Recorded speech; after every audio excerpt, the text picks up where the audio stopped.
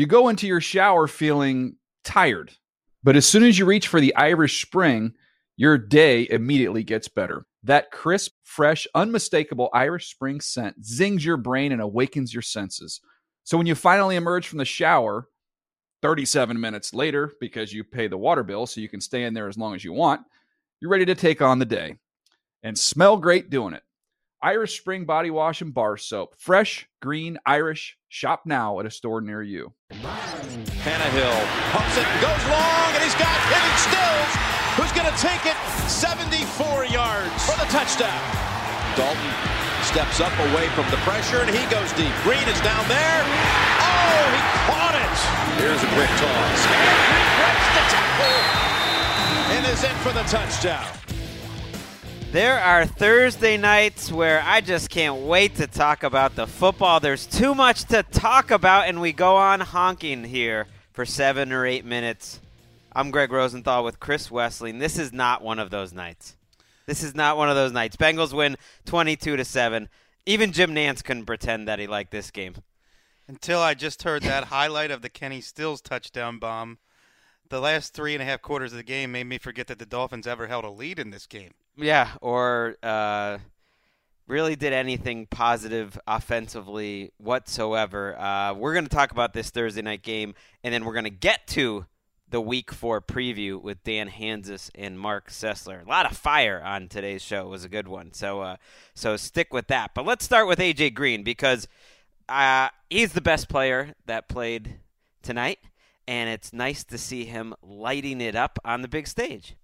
By the end of the third quarter, he had more yards, I think 166, than the Dolphins' entire offense had.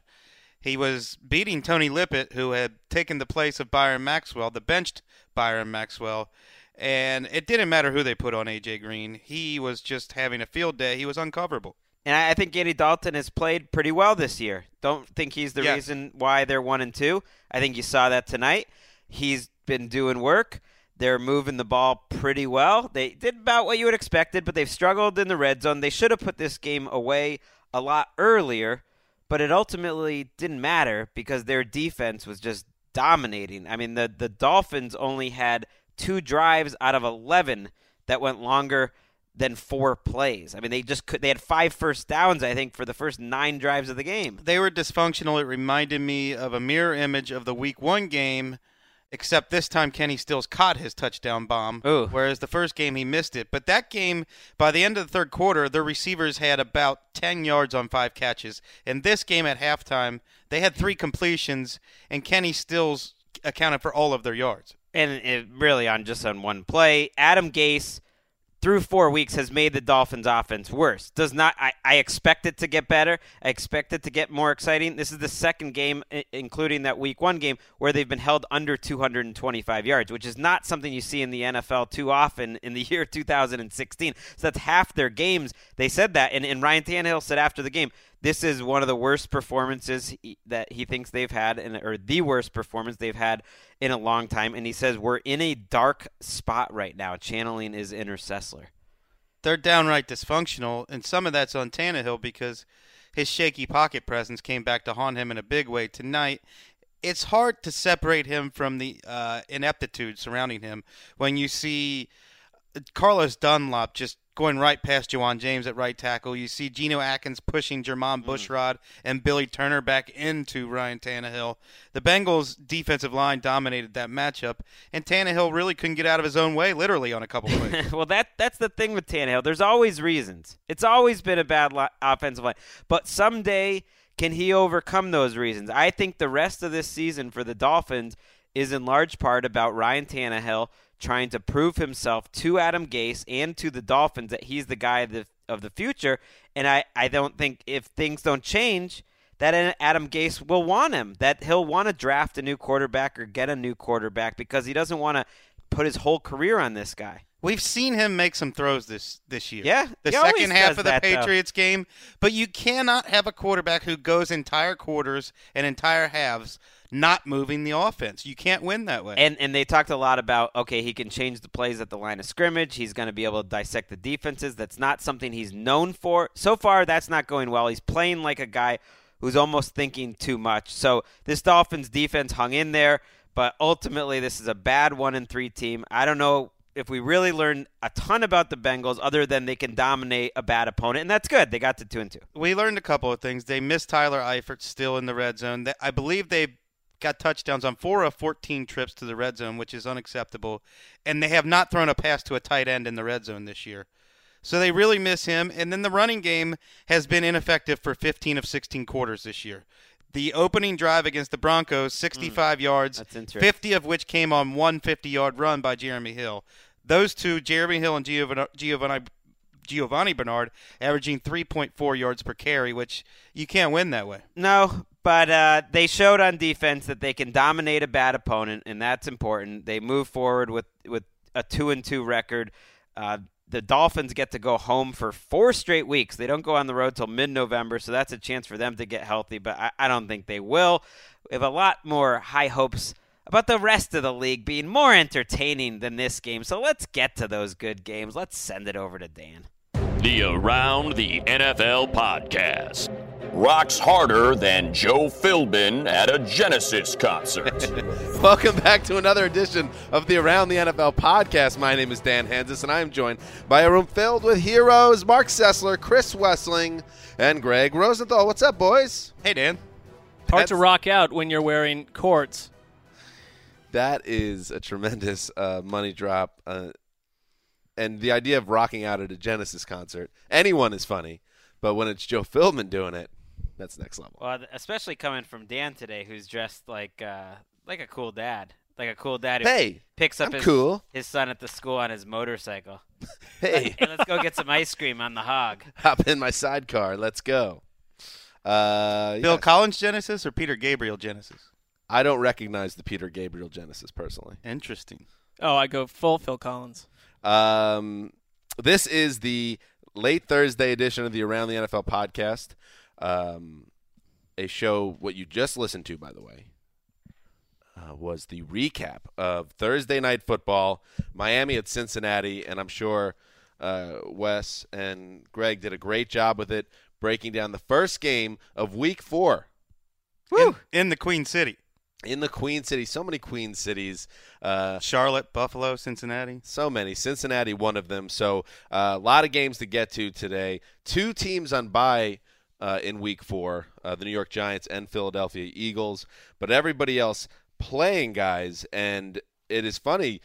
Week 4, that is the quarter pole. Like, we're already about to hit the quarter pole of the season, which also means, and I'm almost afraid to look at them, but maybe they won't be so bad. We have to re-examine our preseason power poll and then do our second round of voting. Well, we are doing that. I was told by my new boss, David Ely, that I will be authoring the kind of recap for that next week. How are things going with you guys, the Kissing Cousins and David Ely? Just wonderful. We had a big meeting with him and a few Shadowy League figures yesterday morning. I thought it went well. Was it a come to Jesus meeting for Ely? No, it was. No. There weren't no religious figures involved. It was small matters, but he'll drop a hammer now and then. He'll surprise you with the hammer drop. Ely has been very fair-minded all along. All right, that's great. I know you wanted more controversy there, Dan. Yeah, this is bad for the show. Yeah. Just make up. I got to talk to Ely about that. We got to shake things up a little bit.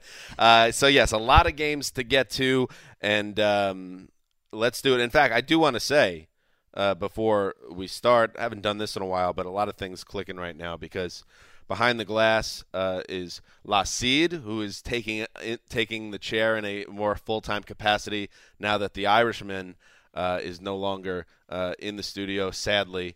But Sid, this has to be, a little bit exciting for you. You're in the big chair now full time. A little bittersweet, but yeah. I'm ready to get back in the swing, You hear that voice, though? But interesting that you said only a little bittersweet. Yeah. Like, it's mostly sweet. Like, it's a tiny little bit bitter, but you're partying in the streets. Maybe a little. Partying in the streets. That's heard from her fellow staff back there that she runs a tight ship and, sweet on the surface, but not afraid to mix it up and give out orders and delegate. I like it. So anyway, Sydney's back. Irish is downstairs helping out one last day before he goes on to the next step, whatever that may be. Of course, we have our new sponsor, Mr. Flame's economics class in The Hague, the Netherlands. So that's great. And a great slate of games, including our first games in the London International Series. Ooh. A lot of overseas listeners. Add it all up. And I'm not going to be coy about this guy. guys. B- pre-show grade. I can That help good you, or I think. bad? Yeah. Got a little Mr. Flame update. I mean, you talked it up a lot, and then you ended with the B-. That's a good grade. That's if you take home a report card with B- on it, you're not going to get unless you're in one of those like. Well, in your household. Hellish I was going to household. say this explains a lot about your upbringing. Oh, you and- got a 39 and your on a 39. state-mandated The health? 39 is That's where I so was going. good, Danny. So you guys are outing yourselves as huge nerds. It was bad news to bring home a B. What a horrible life you must Yeah. have. B-. B- is different than a B. Losers. It depends on the standard you have set for yourself. Yeah. If some of my other brothers came home with a B-, it was just fine and dandy. Ooh. Wow, with a bunch of geniuses in this room. I don't know how I hang every week. I can do. I have something that can bring us together. Mr. Yeah. Flame update. Got a late night email from Mr. Flame. Attached to it, a gift certificate for quite a few sandwiches, I would say. Really? Wow. Yep. All right, And well, that's great. A man of his word. He is. All right, so thank you, Mr. Flame. Welcome to the Around the NFL family. Let's start with the previews, folks. And the first game we're going to talk about, the Indianapolis Colts at the Jacksonville Jaguars, a game that Colts team that got the big win they needed at home against the Chargers last week. And then you got the Jaguars, who we forked in our last show. So I guess it would qualify as a starving dog game. The Jaguars are 0-3. History tells us they're dead. History tells us they're dead. They're a dead dog, according to you. I don't think they're necessarily dead. I mean, I know we stuck a fork in them, but Do you understand the segment we did on the last we show? stuck a fork in 3 teams last year, including the entire AFC South, except for the Colts. So it You have means to accept they're dead if you voted to fork. Yeah. it means nothing to you. The Talk vote about that on you, the that fence. that you issued. Rosie. It doesn't. Because J.J. Watt is not coming back this season. The Texans are a flawed team. It's a flawed division. You never know what could happen. That's all you got? You undermined our segment from the other day, and that's all you got. Let me jump in and say the Jaguars quarterback is broken. He has a long hitch in his delivery. He's playing like he did as a rookie. His footwork is a mess. He's kicking his back leg out like a baseball pitcher. It's a long windup, and this is why he's struggling. I don't think that's fixable in the near future. And I think that the other quarterback, Andrew Luck, was absolutely spectacular in his ball placement and pocket movement last week. Do you think that it's a coaching thing with Bortles? Because I almost want to go back to before his head was filled with a bunch of nonsense and he was kind of just on fire playing in preseason #1 and just using his physical gifts. He seems something is not right. And I look at the coaching staff. He's regressed. It's not just physically. His decision-making has been bad. But this is the same problem that hounded him as a rookie. It was the book on him coming out of school that he had to tweak his delivery. He did with Jordan Palmer before his rookie year. It regressed during his rookie year. Then he worked with Tom House to fix it last offseason. He fixed it last offseason, and now he's regressed again. But to me, his biggest problem, and his accuracy is a big problem, but his #1 problem is reading coverages and going through his reads and defenses taking things away from him. He had 11 passes defensed in that game. Do you know why? Wait, It's not just the reads. It's because his delivery is so long that the cornerbacks are obviously going to get to more balls and deflect them when the delivery takes that long. So many of them, though, were linebackers underneath that he never saw. Well, he could have had 5 or 6 interceptions last week. And this game, I'm looking forward to this game. I know they're not 2 great teams right now, but Luck and Bortles, to me, are 2 of the biggest quarterback stories of this season. Andrew Luck's chance to reascend and show us, even though there's a bad team around him, that he's a top 2 or 3 type of quarterback, and he's had 2 incredible games. And then Blake Bortles, I think, having a stretch that we haven't seen him be this bad since early in his rookie year and making everyone wonder, is he the future in Jacksonville? Those are 2 big stories colliding in this game. Got to agree. I think it's a big deal that Myles Jack has played 16 snaps, and that's, you want to see him out on the field more. But I look at Jalen Ramsey, 3 games this season. Jalen Ramsey, to me, is one of the most interesting players to watch on Game Pass. He is fascinating, and they found a star player, I think. I believe Pro Football Focus has him for the stingiest cornerback in terms of yards per route run this season.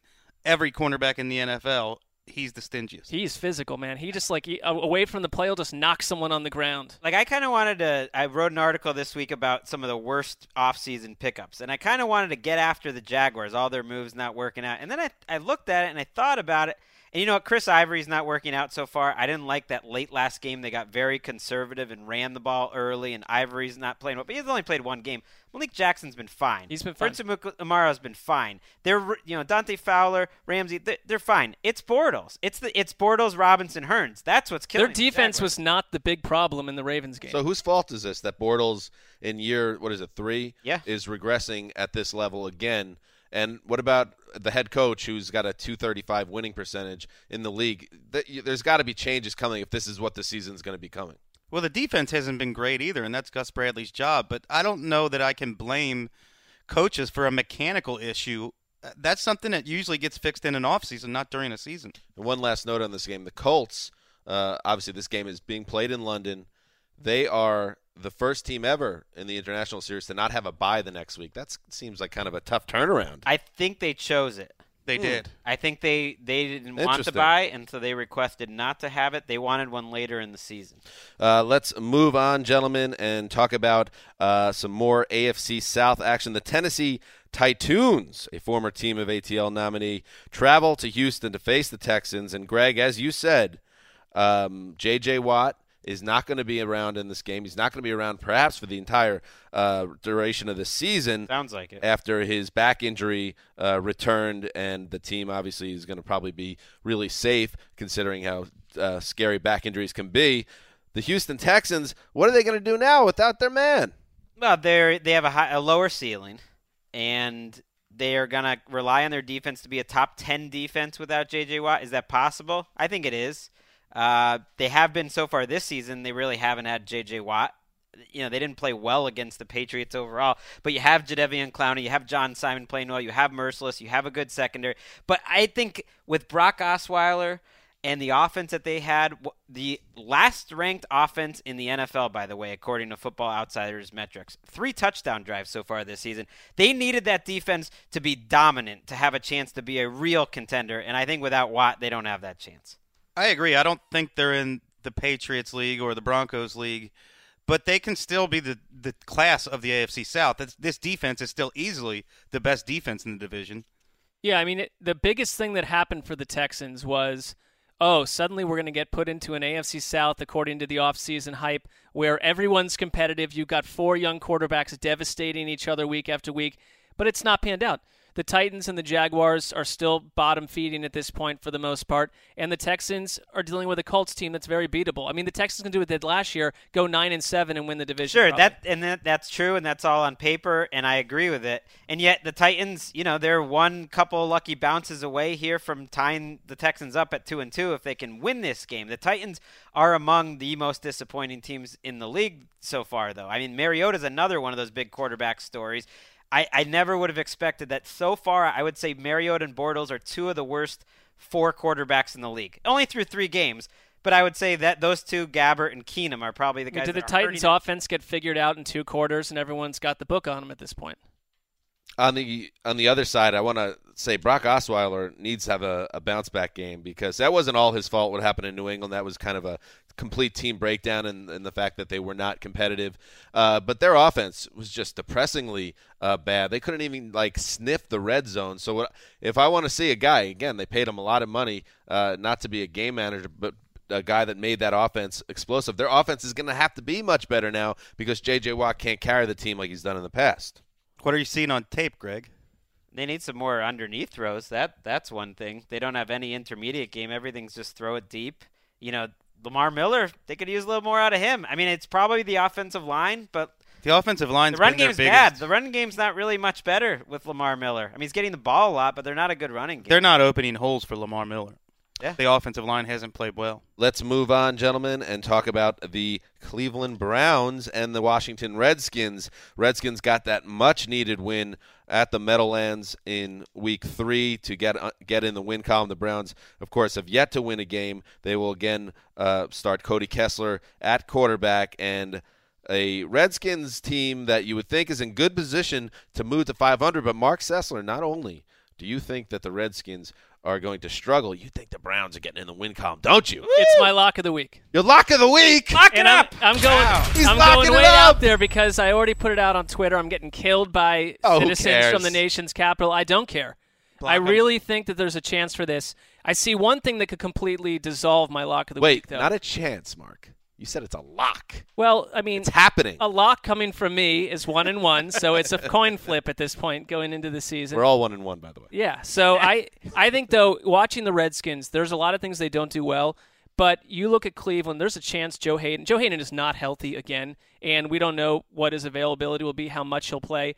You look at Deshaun Jackson and Jamison Crowder and what they can do in that offense, that passing game. They could carve Cleveland's secondary right up. And that could be, the game could get out of control real quick. On the flip side, though, watching what New York did to the Redskins, I think that, the way that Cleveland, that you got Cody Kessler, who is a very limited skill set, but he completed passes, some mid-range passes last week. You can get real estate on this Redskins defense. You can also run on them. So I do see a game where Cleveland's going to have a chance to stick around, and we'll see what happens. Turnovers could decide. The Browns had 430 yards of total offense in Week 3, put 24 points on the board. Terrell Pryor, and who we talked about earlier this week, is a guy that Hugh Jackson obviously is doing a very nice job of using him in a lot of different ways, keeping that offense unpredictable. So I'm thinking, Mark, for you to lock this up, you like that they're playing hard. You've talked about that, and you think that their offense can do things against the middling Washington defense. I think that's how you win the game. You're going to need to coax Kirk Cousins into some Kirk Cousin-y type mistakes. Listen, I understand when I say this. I'm not saying that logically Cleveland is going to go in and take down the Redskins. Yeah. I'm just swinging for the fences. I know you were really impressed with the Browns' effort last week. I saw a lot of missed tackles. Well, they have that. I mean, they got players that weren't in the league last year. That's going to happen. But I don't know if the Browns can hang with the Redskins' firepower. The Redskins are one of only 2 teams to have 375 yards in every game so far. And when you watch Kirk Cousins play, a lot of those are junk yards, though, especially the first 2. They're moving the offense, and when you watch Kirk Cousins play, he's protected. He's got time to sit back and pick defenses apart. And Cleveland does not. They don't have Carl Nassib. They don't have a vaunted pass rush. They don't have a pass rush. The defense is a concern, but this is a vulnerable Redskins team that was lucky to win against the Giants. It really took turnovers in that game. They've been bad in the red zone. Their offensive line is shaken up enough that they might play Trent Williams, who's an all-pro, at left guard. They're missing at least 2 of their starters in their secondary, with Brashad Breeland's expected to miss this game. D'Angelo Hall's out for the year. It's a banged-up Redskins team, too, and I watched this Browns team, and all this Mark Sessler optimism, I think there's reason for it. That was the most fun Browns game I've watched in years. It was fun to watch. And Cody Kessler deserves some credit. He played well, and if the Patriots pulled off that performance with a rookie quarterback, people would be, having a parade for the coaching job. Hugh Jackson did an incredible coaching job playing to, his limitations, Kessler, and he didn't make mistakes. And there was a couple times where I thought he made some smart decisions. He's not a big armor. I mean, the one issue is you're not going to be able to surprise them with the 2 quarterback situation this week. Now it's out there, and give the ball to Duke Johnson some more. He did it when he went to his home in Miami, and look at what he performed. They've got some interesting weapons. I think Terrell Pryor is a guy now you have to start counting on him as a nucleus player. Yeah. He said he's one of the best athletes. He believes he's the best athlete on the field each week. And then watching him last week, it's like, he was. I believed it. I know we want to move on, but this is a guy we mocked for how much we used to write about. He was kind of a punchline. Even as recently as 3 weeks ago, we said all he could do was go deep. This guy's one of the most exciting players in the league right now. Give Hugh Jackson the credit. He had him in Cincinnati and brought him with him to Cleveland. Moving on. Are you in debt? What is this? Is your lack of green making you see red? Well, we have just the solution. Mr. Flame's economics class in The Hague, the Netherlands. Mr. Flames offers a comprehensive look at economics in a way that's easy to understand and impossible not to love. Make economics economical. Enroll at flameclass.com today. Moving on. Wait, is this a high school class and he's recruiting people? I don't know. Why not? Move to The Hague? They have to move to The Hague. I'm not sure if make online? economics economical makes sense either. I like but it. You just need like a catch. Yeah. Listen, you come to us. We've been saying this forever. You come to us and you sponsor us, we'll take care of you. Oh, yeah. That's what's happening. Just right ask now. Joey Watts, the guy sitting on a pile of $100 bills. Hey, Joey Watts. Joey Watts. Moving on. The Seattle Seahawks, a 2-1 football team, travel to the Meadowlands to face the New York Jets. Interesting game here. The Jets obviously got embarrassed in Kansas City in Week 3. Ryan Fitzpatrick, the Fitzpocalypse, 6-interception game and a 24-3 loss. Now they limp home at 1-2, needing this win badly. But you know who else is limping, gentlemen? Russell Wilson, who suffered a knee injury in Week 3. It looks like all indications are he's going to play. He's practicing. We're hearing all the things you would expect to hear out of Seattle. But you have to wonder what kind of Russell Wilson we're going to see here. And you also have to wonder how he will fare. And I'm taking nothing away from Russell Wilson, who's a tremendous quarterback, but a guy on bad legs against a Jets defensive line, playing at home with a bad taste in their mouth after a terrible loss in Week 3, and a Jets team that needs the game. And you hear it in my voice, just like Mark's optimistic about his star-crossed franchise, I too am optimistic. How optimistic? I'm making the New York Jets my lock of the week. Terrible news for Cleveland and New York. And some people was like, oh, Dan, you made Cincinnati your lock of the week. And then I rethought it after the show. I said, that's kind of cheating. Cincinnati's a much better team than Miami. Let's be a little. They're heavy favorites. Let's lock it up. Let's lock it up. Petition to change the name of this Lock It Up segment to Wishcast of the Week. Might as well have it, since we don't know what's going to happen. You might as well have it something. That's fair, Wes. I will throw it out to you. The way I explained it in my mindset, and also under the impression that I don't think the Jets are bad despite being 1-2 and looking really bad last week. That's not a crazy thought that they could win at home. I would just say that I don't think there's a coincidence that the locks of the week so far have been the Browns and the Jets. What? Well, we're fans. What do you want from us? Here's what it is. Also, it's the nature of lock, though. That's fair, but Wes, it's also a lock. it's the last couple of days. If this doesn't happen, if the Jets and Browns go down in 2 giant house fires, you're not going to get any more Browns and Jets locks of the week. This is it. It's the end of September. Hope begins to fade. This is such a tough game to predict, though. To me, the Jets from the first 3 weeks were so impressive. I mean, the first 2 weeks. I'm almost willing to throw away that Fitzpocalypse game as just a strange game. But this is the ultimate test for any offense because I love the way the Seahawks defense is playing. I think it's going to be an ugly, low-scoring game. This is the game more than any other that I just throw my hands up, and that's why I'm making it my unlock of the week. Stupid. That is the most Greg thing ever. Hey, can I just say, since you brought up throw out the game, you know, a little team up the old coastline in the United States that a couple of years ago had a game that you just threw out. It happened to happen in Kansas City on the road. Those New England Patriots. And what happened to the Pats in 2014? They went all the way after their apocalypse scenario in Kansas City. Get excited, Jets. So on to Florham Park, the Jets are saying. Wow. Florham Park. I like that. This is a good matchup because I think what Seattle's doing best right now is opening holes for Christian Michael, letting him run through it, and the Jets' defense, the run defense is a strength there. So I think that probably advantaged Jets on that one, I would think. Wow. Considering the Seahawks' offensive line troubles.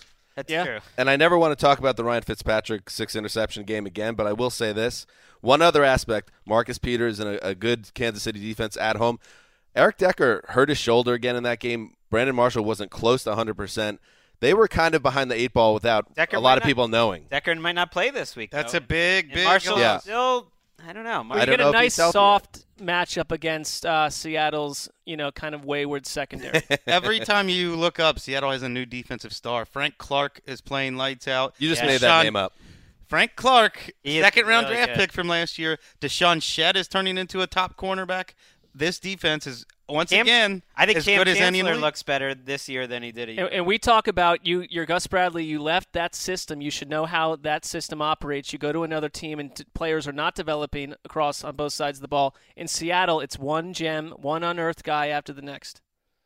Am I on an island, by the way, with the Jets here? It's okay if I am. I think it's a coin flip game. No, I don't know. It's so big that it's in New York. That's why it's my unlock of the week. Oh, now it makes sense. Moving on. Team that had its back against the wall in Week 3 were the Buffalo Bills. They got the big win at home against the Arizona Cardinals.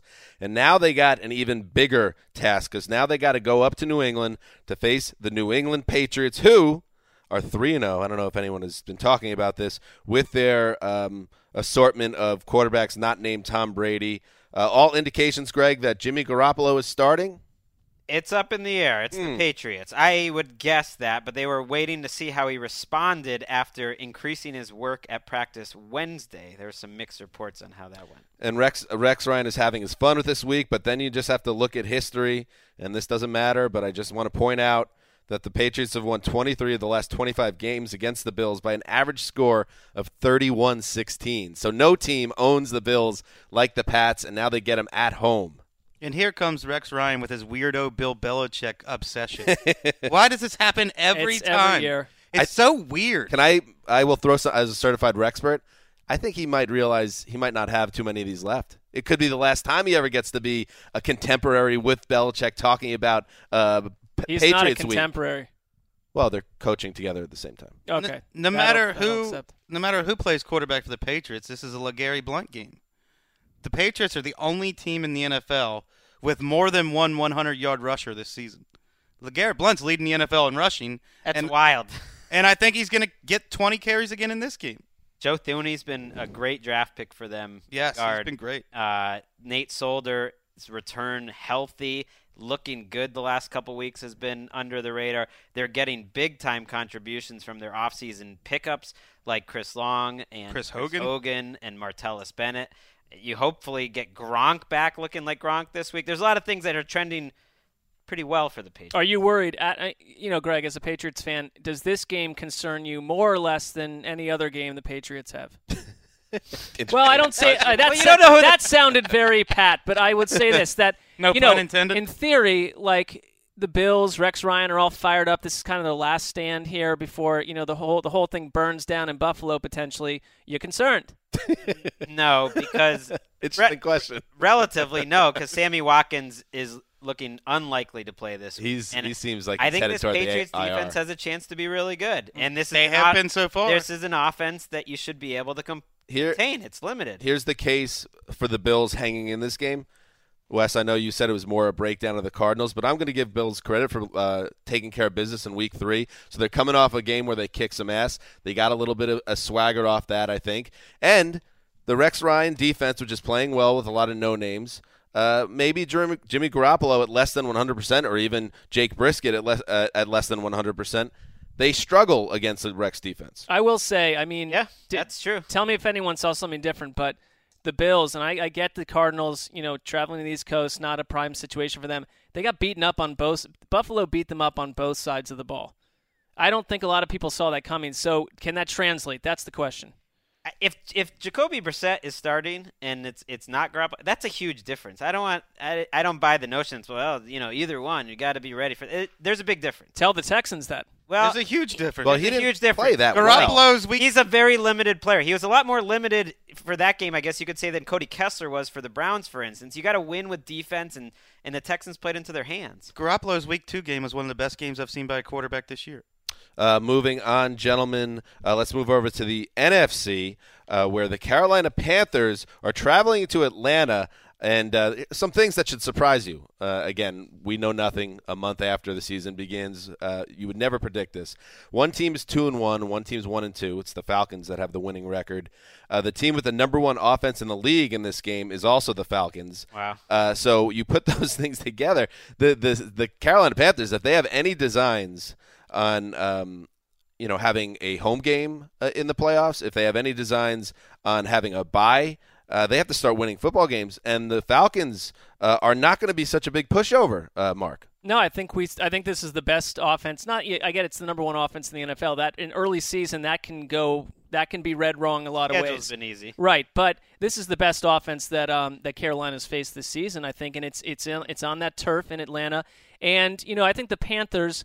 Here's the problem for Atlanta. The Panthers have to be very irritated after what happened last week. This is a team with a lot of pride, and you have Kelvin Benjamin that was held catchless and also prevented a touchdown with a big penalty last week as well. So I think the Panthers are going to try to get Kelvin Benjamin back involved in this game. There's not a lot of pass rush coming from Atlanta. Cam Newton should be mostly able to roam and pass the ball untouched. I think this could be a big shootout is what it could be.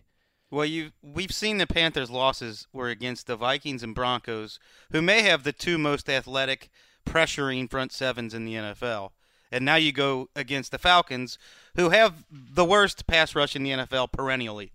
But this is a Panthers offense that misses Jonathan Stewart when it's not out there, that is waiting for Devin Funchess to matter at all. I wouldn't say it's a limited offense because it's got Cam Newton and it's probably the toughest run game in the league to prepare for. But if you just have to take away Benjamin and Newton, Greg Olsen. I like Whitaker Greg more. Olsen. I like Fozzie Whitaker more than you do, I guess. I thought he's been He's a change of pace guy, though. You don't want him running between the tackles. No, he's stepped in and done a good job. He's been fine. They started Cameron Artis-Payne last week. He got more of the Artis-Painter. He's fine.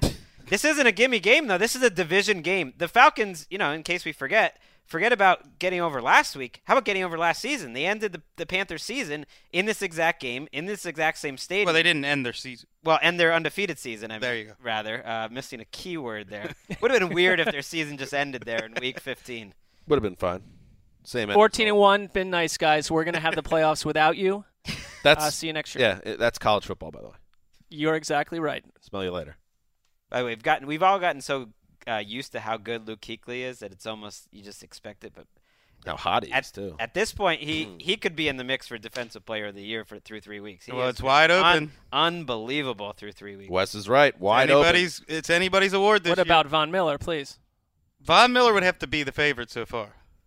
What about Sid? You have some sandwiches involved with a pass rusher in Detroit, don't you? I do, and he's very much on the bench with an injury right now. Yeah, he hasn't played. But since what a week 1. year, because J.J. Watt's also hurt, so it would have been the year to do it. Hey, listen, he can get back on the field and get hot. Don't give up yet. But My I ankle also would start sprained. saving up some money. It was a good sandwich bet at the time. It's crumbled very badly for you. Proposition. I'm going to say, him, Proposition. Ziggy Ansah we're talking about, is expected to miss another game. No sacks through 4 weeks of the season. You're in trouble here. You're hurting. You're definitely hurting. It's almost like he's Khalil Mack. What's going on with Khalil? Oh, it's the whole defense. Come on. But isn't he a superstar? Well, let's talk about him right now because the Oakland Raiders at 2-1, yes, one of the remaining team of around the NFL finalists. Team of ATL. They now travel to Baltimore. I love this. This is what I want. I need a little more internal support. Of course, I have my girl, Lil Deb, up north supporting the Raiders as the team of ATL. She reps Oakland. Oaktown is how they say it up there. They never said that. Okay. But now they go on the road to play Baltimore 3-0. Not a dominant Ravens team, obviously, but I love it. I like the idea of the Raiders cementing themselves as a real team to take seriously in the team of ATL by knocking off an undefeated team in their house. Am I crazy, Mark, to think that the Raiders can move on to 3-1 here? Not at all. Why would that be crazy? Teams beat teams all the time on Sundays. End of my analysis. Anybody else? I've enjoyed watching this Raiders team. When I went back and watched that Titans game, I started thinking, the Raiders aren't such a crazy idea. I mean, if we could get Little Debbie to drop some hot bars, you said that naturally. On the Raiders, I'm saying I'm with it. I like this. I like this backfield. I like DeAndre Washington. They have a nice three-headed back. Jalen Richard. I mean, come on. Derek Carr has looked. You talk about Blake Bortles regressing. Derek Carr is starting to do all these things where all these heady comparisons they're throwing at young quarterbacks, some of them are starting to make sense with Derek Carr, especially with the footwork, which you pointed out on Sunday night. Watch that game. It's hard to sack. The exact play that you pointed out is a fascinating play by Derek Carr. So elusive. Guys. Yeah. So elusive, and then you've got a Ravens defense that has been pretty good at pressuring quarterbacks, at least manufacturing pressure, and Timmy Jernigan is having a breakout season on their defensive line. Yeah, he looks good. And Connor Orr's brother, Zach Orr. Orr. Not brothers, actually, Greg. I still think he's an upgrade on Daryl Smith at that spot. He's an upgrade on Connor Orr. Nobody's an upgrade on Connor Orr. I mean, Zach is definitely the second least athletic guy in the family. Connor's taking that. Can Zach write blog posts at 4 a.m. on the West Coast? No. Maybe. You give him a shot. I'm going to go no, hard no. You mentioned Carr. The one thing with him, you kind of know what you're getting each week now. I mean, he's steady. He's not, to me, the most exciting guy to watch, but he's very consistent. He's what you want out of a court. Well, and Michael Crabtree is balling out, too. I mean, it's not the Michael Crabtree getting back into health. We saw it some last year, but he looked good to me last week. This is all you need to know. You don't have to go crazy about Derek Carr as being one of the best young quarterbacks in the league, but Oakland has the number 2 offense in the league right now, 436 yards a game. Now they have the number 32 defense. That's the biggest problem. They need to get better on that side, and that's when our boy Khalil Mack, who was getting all the accolades last year as a guy that not only was another swing and hit for Reggie McKenzie, had become an actual superstar. Maybe he should win some games like Von Miller does. Well, you have to remember half of his sacks came in one game last year. I mean, it's a breakout season, and everybody acted like he was one of the best defensive players in the NFL. He gets pressures. He's great in the run game, but he's only getting sacks in about, 1/3 or 1/4 of his games? I A little misleading, the numbers last year, you're saying. I think they were a little misleading. Well, he was 0 pass rush as a rookie, so it wasn't changing. He's a great player. I'm not saying he's not. Yeah, he's a guy that gets pressure. It's not a crazy thing for a guy like him to go 3 games without a sack. Now, if it continued all season, yeah, that's more of a concern. Steve Smith, by the way, I know he's still not running deep routes, but it looks way better than we had any right to expect. Fast. At that age, coming off of that injury, he looks good. He looks good. They're getting It's now a 4-headed receiver group. Rashad Perriman's intriguing. Perriman's in the Dennis Pitta. They're a little more juicy to watch. The ball comes out so clean in Flacco's hands when you're watching him versus Bortles last week. Flacco was putting on a clinic. Speaking of guys that have no business being productive, Dennis Pitta, talk about writing stories you thought for no reason, like 17 He's major the center hip of their offense. Right, and the quarterbacks in this game, you mentioned it, Flacco and Cart, they're really good, I think, at knowing the moment when to go for certain plays, when not to, game management. Those are the things that Bortles and Mariota, for instance, have been struggling this year, like mental errors. Like, these guys know how to manage the game. Who do you got in this game, guys? I think the Ravens go to 4-0. I think this Ravens team is good. Taking the Ravens. I trust their coaches and their veterans. I think this Raiders team has a little bit of something spicy going on. If they win this, I would consider them, because no one seems to want to consider the Vikings. I would consider you guys taking the Raiders as team of ATL. No one. Don't take that in a different place. I will over there saying, I will consider don't worry you about guys. that. Everyone has an open mind about the Vikings. I think the Raiders the Raiders are an intriguing team. They're going to win this week. I think they're going to win too. But if the Ravens move to 4-0, Maroon. Everyone counted them out, and they're going to be undefeated at the quarter pole if they pull this one out. Interesting. Moving on. Are you sick of sitting around while your friends get rich quick? Here's the solution. Mr. Flame's economics class in The Hague, the Netherlands. Under the tutelage of the all-knowing Mr. Flame, you too can become knowledgeable on the production, consumption, and transfer of wealth. Enroll at flameclass.com today. It's just Netherlands. You don't need the Hague, Netherlands. That's not how I've read it. Oh, okay. On Wikipedia. All right. There's another "the" in there. You don't need the definite article. Did you take any economics classes in college? Did I? No, you could say. I certainly did. Not. You did? Mm-hmm. Yeah, I did too. Is that why we're all renters in this room? Oh, I didn't take any economics classes, and you can tell. C+ that crossed over to a low B with a moderately successful final exam, if I recall. If we had taken economics classes in school, we'd have had a sponsor long before now. I had an uncle, my old Uncle Bill. He wants to sponsor us? He would always – we have a sponsor. We're good. He would always tell me whenever he would see me at like a church function or at a family party, got to get involved in economics. That's the stuff to study. Plastics. That's what you want to study. Get involved in the money side.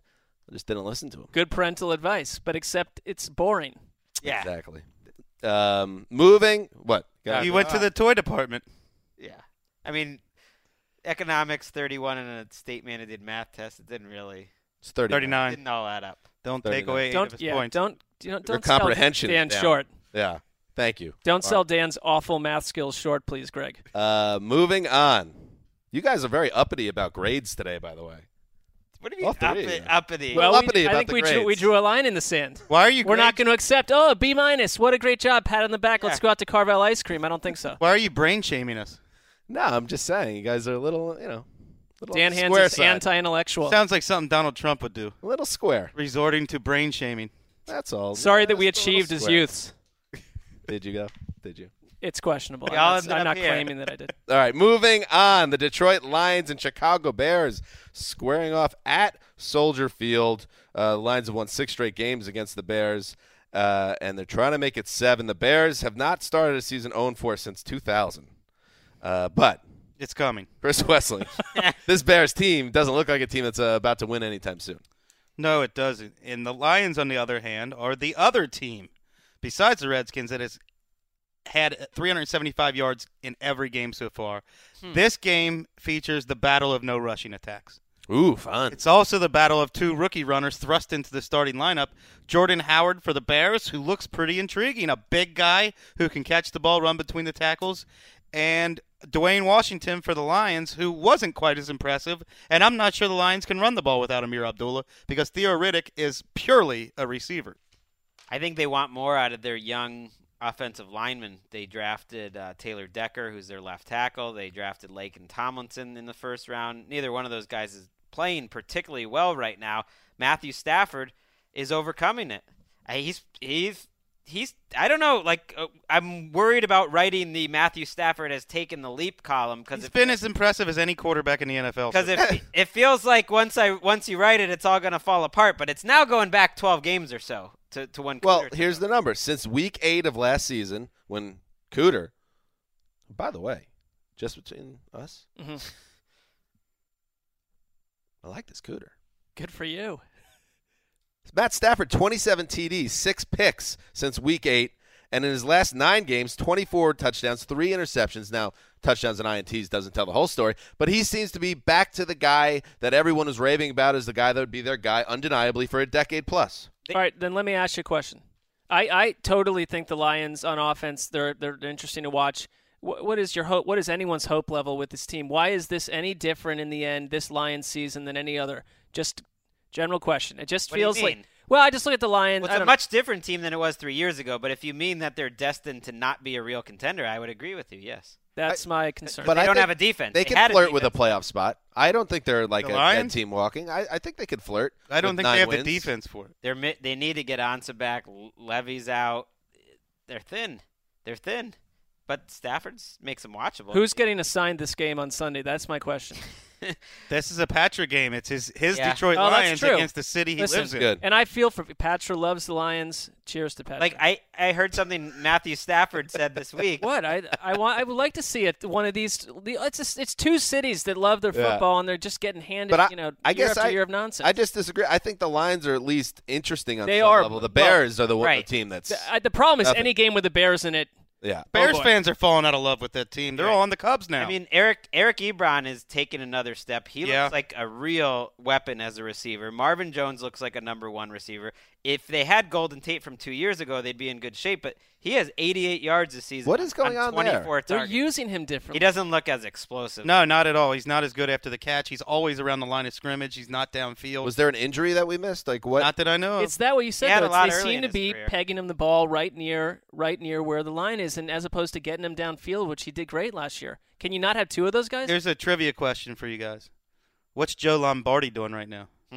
Well, Stafford. And is he the worst offensive coordinator you've ever seen? Do you know the answer? Yes. What is it?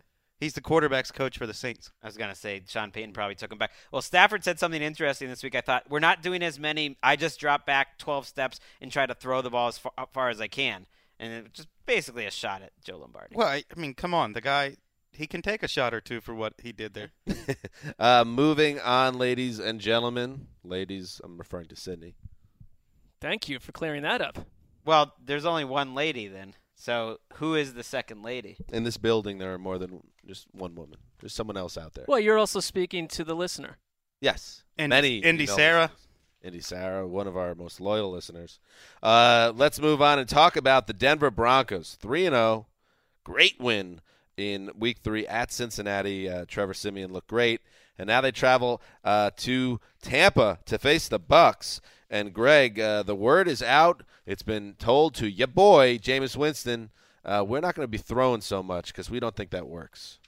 Well, he's throwing so much in part because their defense is lousy, and he's probably the best player on their team. Gerald McCoy's playing well, but they're Jameis Winston's the best player on the Bucs? Other than Gerald McCoy, yeah. What? Why not? Levante David, Mike Evans? Levante David had a poor season last year, relatively. I would take Jameis Winston over Levante David. My point is that the bad defense. I will just say, I still do enjoy the Marcus Mariota, Jameis Winston holy war between the scientists, even if it's sometimes below the radar. Well, look. I always feel it. Greg likes to point out that Mariota is now one of the worst quarterbacks in the NFL and completely glosses over all of the mistakes that Winston has made this season. I think I called this one, Mark. Of course. 6 interceptions, Greg. Right, but he's got 8 touchdowns. He's 6th in the league in passing, by the way. Very close. A lot of garbage time stats there. They are dead last in. I just want you to be fair. Well, I am fair. Mariota's one of the worst quarterbacks, but Winston's the best player on the Bucs. Through 3 Give games, me a break. Give me a break. There's not. Why don't Winston's mistakes count? Of course they count, but he's making a lot of positive. It is plays no longer too. under the radar. He's carrying their offense, but he's playing a team that's so much better than the Bucs in every way that it's not going to be very easy to do this week. Mark, how would you like to be assigned to this game? Watching an afternoon game at Raymond James Stadium. I will pass on that. Whoever has the assignment, hope they enjoy themselves. Someone pointed out my friend Shalin Patel, who I've referenced on the show, the big Bucs fan in Tampa, said we should notice on the schedule a lot of the Bucs home games are late games, so you don't have to deal with the sun nearly as much. That means a lot.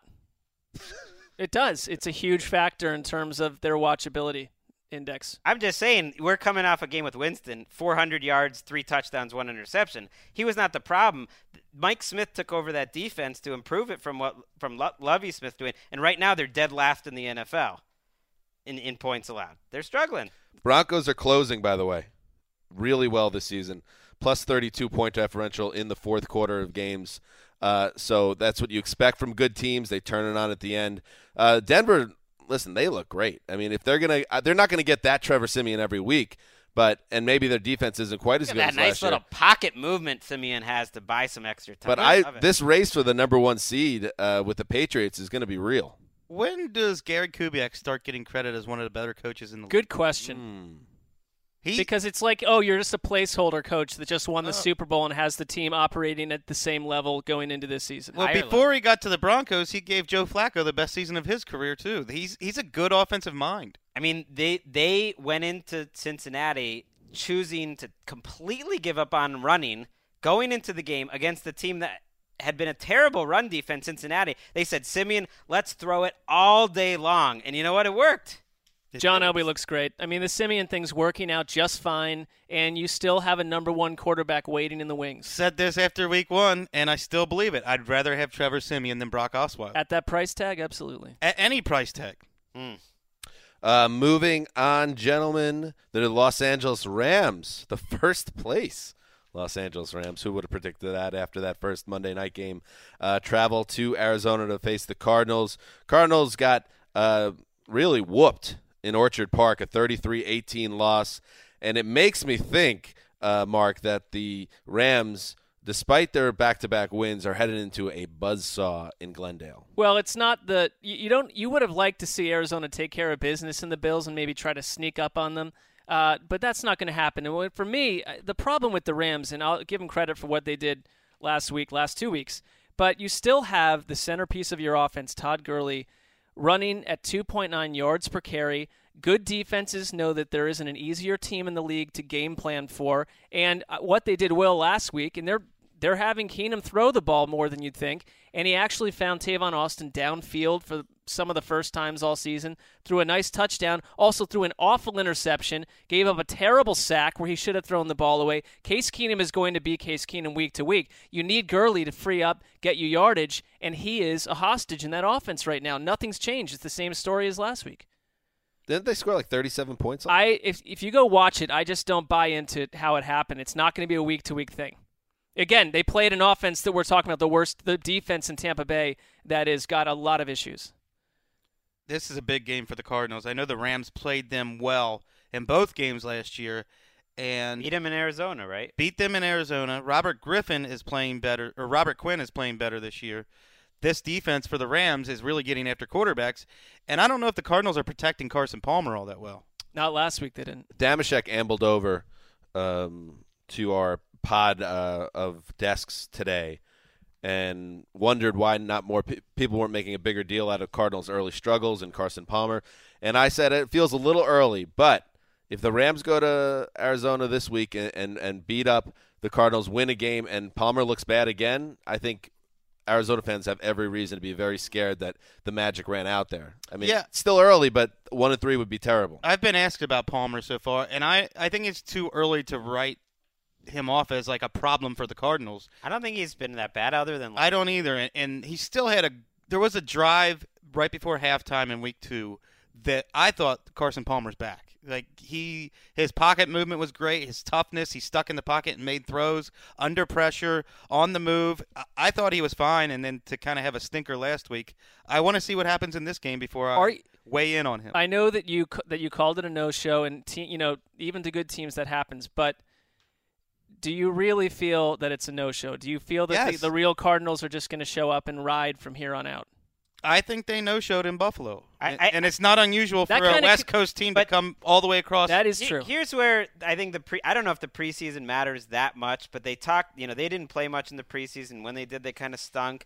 And they said, well, we're going to get it solved. And there is a good article this week by Kent Summers, Bruce Arians, say we know what our problems are. And he said that for 5 straight weeks. And there's been a malaise with this team in general, especially the offense. And they haven't been able to fix it yet. Doesn't mean they can't. Well, one of the beat writers is calling for Michael Floyd to be benched for Jerron Brown. Michael Floyd's been terrible for 3 games. He's been one of John Brown is only playing less than half the snaps so far. Which is it's just strange what's happening with their wide receiver group. Let's move on. Here's a game between the New Orleans Saints and the San Diego Chargers. Chargers 1-2 could easily be 3-0 if they just could close out a couple of games, but that's not how football works. And here's a little interesting tidbit, Chris Wessling. This was Drew Brees' first game back in San Diego since he left the team. Revenge game? Narrative Street. I've already heard too much about this week. Answer the question. Is it a revenge game, damn it? For whom? For Drew Brees. He wants revenge on the Chargers? For sending him to New Orleans to win a Super Bowl? Well, of course he does. No, they picked Phillip Rivers over Drew Brees. It's worked out 10 pretty years well. ago. Was it the right decision? You really think if the NFL kicked you to the curb and you did much better somewhere else when you went back there for this first time, you wouldn't be peacocking around? Of course he wants to bury Bad analogy. Did the Chargers make that the right is revisionist decision? history. Drew Brees had an awful season, terrible season, got benched. That's why they drafted Phillip Rivers. They had every right to draft Phillip Rivers because Drew Brees was terrible that year, and it was early in Drew Brees' career before he was established as a franchise quarterback. Nobody knew, obviously, he was going to be the Drew Brees. If they could do it again, would they do it, knowing what they know now? If they knew what they know now, they would have kept Drew Brees. Anyway, it's just a fun little thing. It's not the biggest thing in the world. Yeah, it's sort of like a manufactured controversy. But Chris loves these narratives, and whenever we can point one his way, I say we should. I wouldn't even call it a narrative. It's just he's playing for the first time in San Diego. What happens when the Chargers offense faces the Saints defense? Will there be any healthy players by the end of the game? Yeah, it's ugly. God, I want to see what the Saints look like on the road after they look so horrendous at home.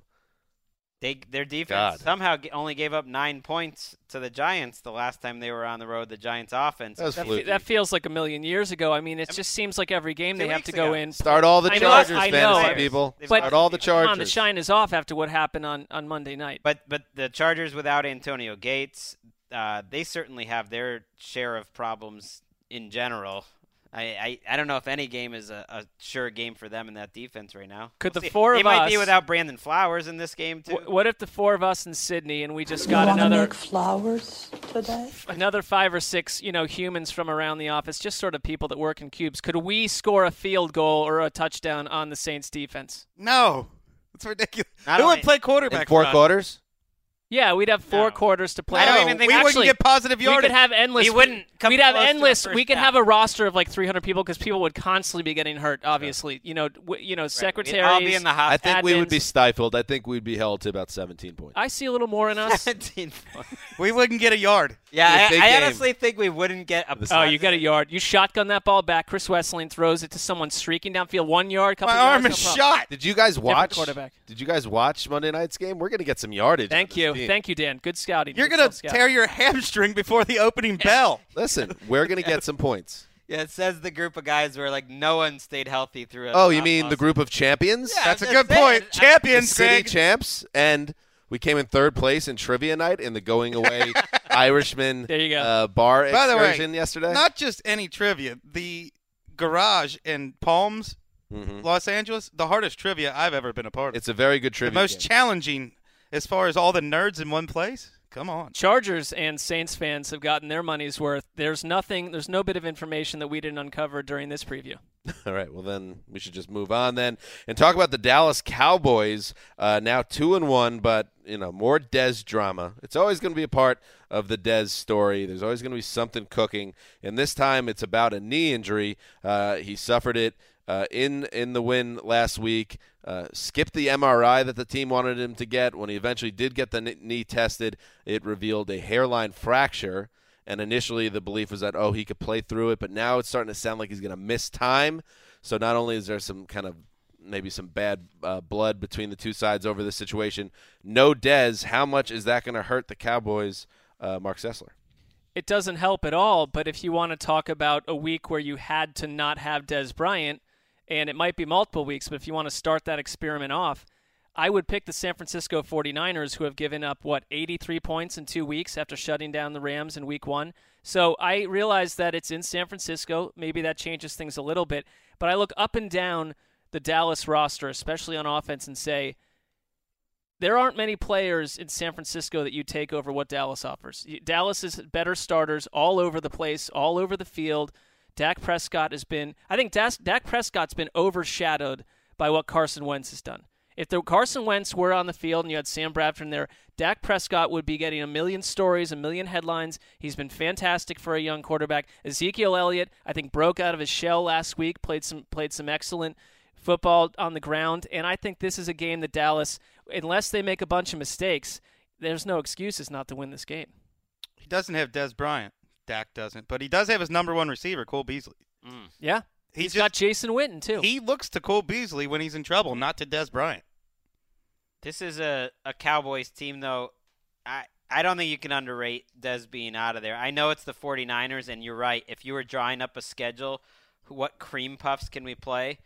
You would take the Bears at home and then the 49ers on the road. It's as easy as it gets, and yet that's just not how the NFL works. He's still a rookie quarterback going against the defense with some quality veterans, with some good-looking rookies on the defensive line. They haven't played well, but they had one game the one game they played at home, they played well together. Like, it wouldn't surprise me at all if they're winning this game 16-10 in the fourth quarter. Well, what concerns me is you look at Carlos Hyde, and the box score tells you at 100-plus yards. It came in garbage time. He didn't do much until the game really was out of hand in San Francisco. They're piling up stats when it doesn't matter. And they have the worst quarterback in the league right now. I think Gabbert's playing worse than anyone else. I think we could see Colin Kaepernick in this game at some point. I thought that was going to happen last week. Do they have one of the worst coaches in the league? Look at what the Eagles are doing with the same defensive personnel that Chip Kelly had. Well, I don't think he gets too involved in the defense. Well, you know that his offense forces the defense. That's right. Defensive players under Chip Kelly in Philadelphia. In week 1, they're up 21-0 on the Rams and still running plays with 25 seconds left on the clock. This is Chip Kelly's MO. I have a prediction. I have a Sessler, I'll even say, about this game. Carson Wentz is the favorite in the Offensive Rookie of the Year battle. Ezekiel Elliott's going to go nuts in this game. Coming off that game last week where he started to really get his swag going, he's going to go off, buck 80, 3 touchdowns, blowout win for the Cowboys, and people are going nuts. That would help my sandwich prop. Which was? Ezekiel Elliott, and Greg has the field. I think you might have the field, too. I might have taken the field. I think in those are mostly just false award races. I don't put much stock in any of that, but I would say this, that if you're a quarterback that has an outstanding season, good luck to anyone else. They're real awards. They are real awards. They're real things that get handed out. I'm just That's saying true. some of them are a little ridiculous. At this point, if Carson Wentz stays healthy, it'd be hard for me to imagine he wouldn't win it. Well, he's got to – unless Zeke goes nuts. He's got to play well, Greg. It's only 3 games. Yeah, no. I mean, we're talking if things continue apace from here.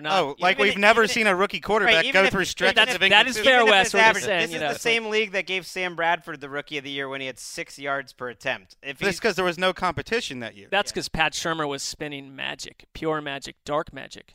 But what about this Mariota versus Winston thing? I just want to see some fair play. Can you please not dive back into that? Yeah, I wasn't even I will beg you not to dive back into that. Take it offline. Go get a sandwich together somewhere. Let's move on to the primetime games. Sunday Night Football. Thank God, no Bears involved this week. And we got a real good AFC game. The Kansas City Chiefs, now 2-1, coming off that win against the Jets where they turned the ball over, I think, 8 times in the win. Travel to Pittsburgh again to face the Steelers, who really got beaten in all phases by Carson Wentz and the Eagles. on the road. So now they return home, and you would think they're going to be angry and they're going to be pissed off. But Greg, or Wes, I should say, the Chiefs need some respect. Let's give them some respect. They're going to hang in this game, aren't they? Of course they're going to hang. And, you talk about the Drew Brees revenge game, but do not underestimate the Todd Haley revenge game here. Ooh, Chiefs I like that. dumped him, and now he's proven to be one of the best offensive coordinators in the league. I'm really looking forward to Marcus Peters, who won Defensive Player of the Week. Big Ben and Mike Tomlin raved about him Wednesday, saying he's a phenomenal player, tremendous talent. He's allowed a 39 passer rating this year. There's this perception that Marcus Peters gives up too many plays, which is wrong. Since the bye week of his rookie season, he is in the top 5 in lowest completion percentage and lowest passer rating, and he has led the NFL in passes defensed and interceptions since he stepped foot in the NFL. Marcus Peters, a legitimate star. Somebody who could actually take on Antonio Brown for real one-on-one. I'd love to see that. Let's not get too excited about that. I want it, Wes. I'm excited and I want it. Wrote an article before I left last night. You can check it out. I was going to Big say, Ben talking about Marcus Peters. Marcus Peters plays on the left side of the field, and he doesn't travel like Patrick Peterson. He's allowed to peek in the backfield because he's got help coming his way. Antonio Brown mostly stays on the right side of the field, so I would not expect to see like sometimes every now and then. They might be matched up on occasion. I want them watch out all the time. No, this is the year of everyone discussing the cornerback wide receiver matchup and who's going to play on what side of the field and who travels every single week. Well, I want them to play against each other. Can I tell you something that can make you feel a little bit better? Yes. Please. Marcus Peters is worth watching no matter who he's covering. Yeah. Antonio Brown is worth watching no matter who's covering him. Plus, there's some other dynamic players on the Steelers. We're getting Le'Veon Bell back. Get Le'Veon Bell. He doesn't get suspended by the time. Maybe Marcus Wheaton won't drop 3 passes, or Marcus Peters on Sammy Coates deep down the field. They probably won't be with Eli Rogers this week, which surprisingly hurts them a lot. I guess Wheaton goes to the slot. Yeah, most likely Wheaton plays in the slot. Sammy Coates is good for 140-yard reception a week because Ben is easily the best deep ball thrower in the NFL. Agree with that. And facing off a guy, Alex Smith, who doesn't go deep too much, but it's going to be extremely hard to sack. The Steelers might have the worst pass rush of any team in the league. I think the Eagles showed it last week. Carson Wentz had all day to throw. I think it's a major problem for this Steelers team for the rest of the season. They don't have any pass rush. You're not going to get to Alex Smith. He'll move the ball up and down. Their best pass rusher is 38 years old. Football Outsiders had them as the number 2 team so far. The Chiefs, surprisingly. Do we have any concerns? We love Big Ben in this room, but he's been a little sloppy with the ball. It's been a while now. His numbers aren't that great when you stretch back the last 7 or 8 games now. I have zero concerns about Ben Roethlisberger. Yeah, I mean, if we're going to talk about teams like the Cardinals and other quarterbacks not worrying about the ugly start so far, they'll get back on track. I just always feel that way about Big Ben because he's done it a decade plus. Also 10-0 following a loss for the Steelers the last 10 games with Ben at quarterback. That game was weird in Philadelphia. They didn't have the ball that much. Not many possessions. A couple drives ended ugly.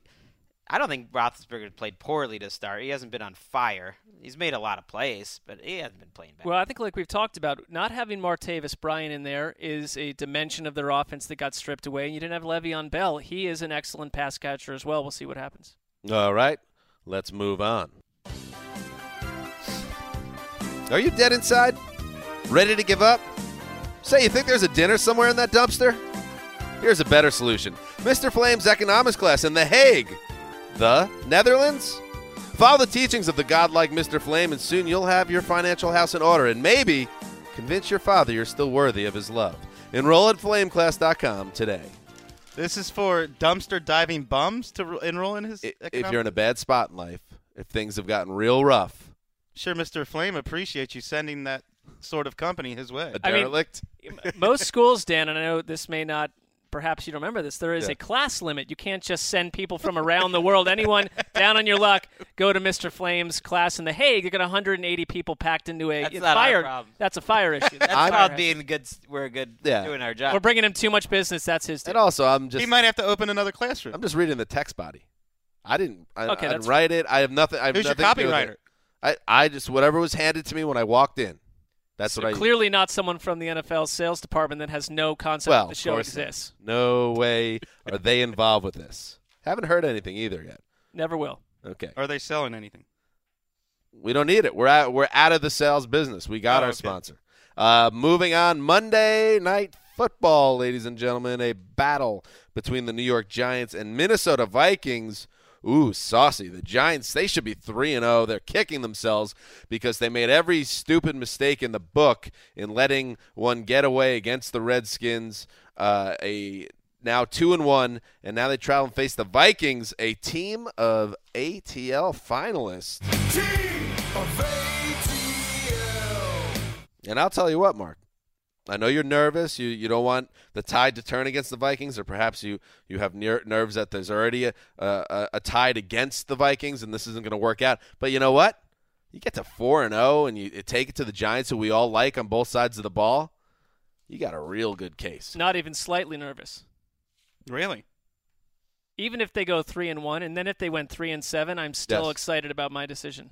Right, but we're talking about the team of ATL. Fascinating matchup. I mean, we've seen what the Giants have done through the air, and actually they've ran the ball well. I think losing Shane Vereen doesn't help. He's out this week, correct? He's out for the season. We don't know if Rashad Jennings is going to be back this week. They were using Tulane's own Orleans Darkwa last week. Uh-oh. Get some Bobby Rainey out there. Bobby Rainey made a play for them. I don't feel good about this game if you're a Giants fan. I just don't see this team moving the ball enough. I know they got good wide receivers, but I think if you look at the defenses that New York has played so far this year, it has been Cupcake City. I think their offensive line and their pass protection for Eli has looked better than it really is because of the matchups that they've played. They've played New Orleans, Dallas, and Washington. Find three defenses that are softer than that, and now you got to go play the Vikings. I know they've only scored 3 offensive touchdowns this season. I don't care. That's why it's my lock of the week. Whoa.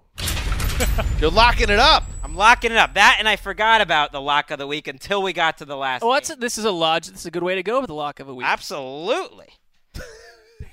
I love Can we isolate that absolutely for future use? Sid? Can we play that 1,000 times in a row at the end of the show, please? Yeah, sure thing. Brace yourself, Dan. Brace yourself. What? I really like this Giants team. You know, I love when you give New York teams love. Well, I don't like to do it because they get so much love from 99% of the population already, especially the media, which is so effusive in praise and coverage of New York. Right, but you know the Bermuda Triangle what do you theory. like? You know, it gets a little old. Let's focus on the actual good team. Mark has talked about the receivers, which are the most productive in the NFL, and it's no coincidence that 2014 draft, Dave Gettleman says, "Look, you can take all these other receivers. Odell Beckham's the only NFL route runner in the draft." They take the best NFL route runner in 2014. Then they take Sterling Shepard, the best route runner by far in this draft class. And it's no coincidence that these guys are on fire. Immediate return. The route that Sterling Shepard put on Deshaun Phillips for that touchdown last week, where he faked one way and went the other, just lost him right off the line of scrimmage. These guys, I think, can get open on anyone. It makes you wonder why more people don't, when they're scouting in the draft, value that more, the ability to play the position that way rather than just depend on the raw skill. I think some teams are looking they want big monster receivers or they want certain speed necessarily. Well, you can't, when you look at the draft class, there's no way you can look at Corey Coleman and say, hey, I don't want his playmaking ability, even if Sterling Shepard's a better route runner. Where's Laquan Treadwell, by the way? Because he was inactive. He was Very taken slow before start. Sterling Shepard, and he's not even on the grid. He's literally inactive last week, a healthy scratch. And we heard bad things about him in August about maybe this progress wasn't going too well. I mean, that seems like quite a whiff so far. You look at Dotson in Washington. You know what the weird – I mean, they could use Laquan Treadwell, so that's not true. But they are getting enough production out of their receivers. They've got a number one receiver in Stephon Diggs. Kyle Rudolph, it's 3 games, but he's playing like a very good starting tight end, like a Pro Bowl type of tight end. Adam Thielen, if you watch him, I mean, he looks like a pretty good rotational receiver. Maybe they could use one more.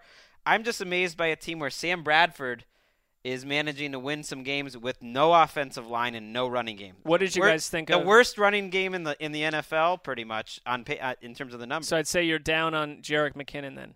Here's a different they were way a little better last Here's a week. different way to look at Laquan Treadwell. That Mike Zimmer comes from a Bengals organization that rarely rushed rookies in, and now he does the same thing in Minnesota. So give him credit for not putting players in before they're ready. Trey Waynes playing better than expected this year because he's finally ready after sitting last year. I guess the biggest concern for the Vikings entering Week 4 is that despite being 3-0, they just have 3 touchdowns on offense the entire season. They're going to have to score more points. Where are the points coming from when their first-round pick's not giving them anything and AP's gone? Where are the points coming from? All I would say is, and this may not be the reason, but your starting quarterback joined the team days before the season began. And has played way better than anybody would have expected. I mean, I got to ask, what happens when Teddy Bridgewater's healthy, to be honest? If Sam we Bradford don't even know if he'll ever be. We don't know if he'll ever be himself again. Sam Bradford won't be healthy either, though, the way the line's playing. I think it's been probably underplayed because they're 3-0. They've been a disaster. Mike Zimmer made a lot of noise this offseason. We weren't tough on the offensive line. The rest of the team is tough. We weren't tough. So they signed Alex Boone. They've signed Andre Smith. They've both struggled. They haven't been able to run the ball. Andre Smith especially has played really poorly.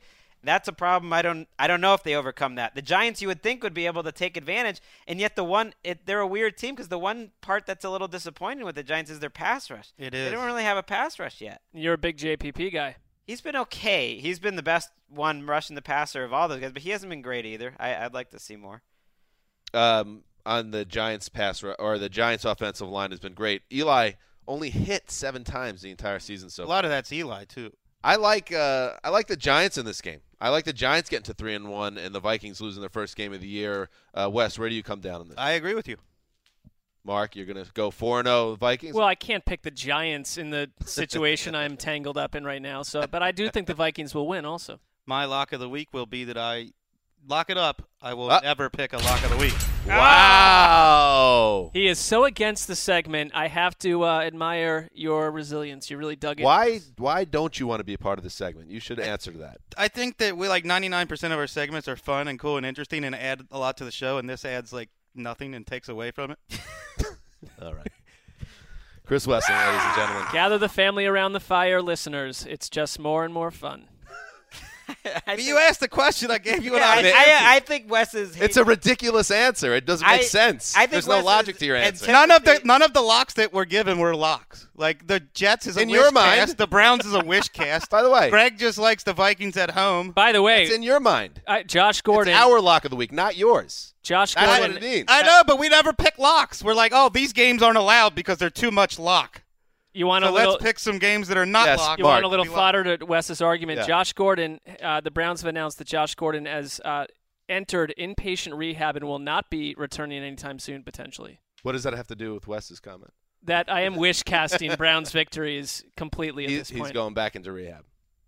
Yeah, it's all over. It doesn't really impact this week's game, but it impacts my that was more breaking news for Mark Sesson. Yeah. That's what that was.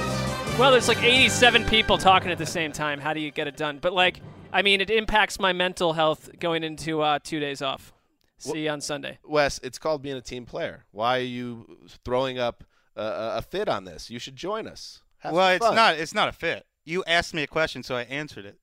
I told the truth is what happened. But I wasn't involved in the meetings where it was decided that this lock was. So who's being a team player when I wasn't even involved in the discussion? Do you want to come in earlier to be involved with the meeting?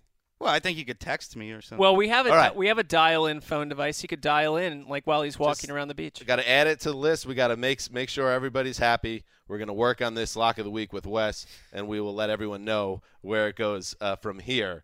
But the next time you hear from us, by the way, there's no way Wes does a lock of the week now. Now that we went down this road, that's my lock of the week. Wes will never do a lock of the week. So you just agreed with my lock of the week as your lock of the week. My lock of the week is we will not change your mind on this. My lock of the I already told you I wasn't going to. That was the lock it up. My lock of the week is the lock of the week will no longer exist in a few weeks. Lock it up. Well, it's getting good. Now you've underestimated me because I'll never let it die. Lock that up. Now this segment's getting good. I love it. Keep lock of the week. I'll also lock up that Greg will kill a segment every week until he leaves NFL media. Lock it up. You're not the boss anymore, buddy. What did I have to do with it? That's it. Listen. That's it. I am stunned by the three of you. What has happened to this show? The next time you hear from us, it will be Sunday night. Oh, come on. Can we keep that? Lock it up. Get rid of it. Sunday night, we'll recap all of the Sunday games and, of course, that Sunday night football game between the Chiefs and Steelers. So make sure you check that out. Thanks to everyone for listening, and make sure you check out the iTunes. Leave comments, leave 5-star ratings, support the show, and support Mr. Flame until Sunday. Mr. Flame's got to be flying. Oh, he's on fire. Yeah. He got way more promotion than he ever expected. No. Until Sunday, this is Dan Hansen signing off for the Quiet Storm, the mailman, the boss, and La Cid behind the glass. Till Sunday.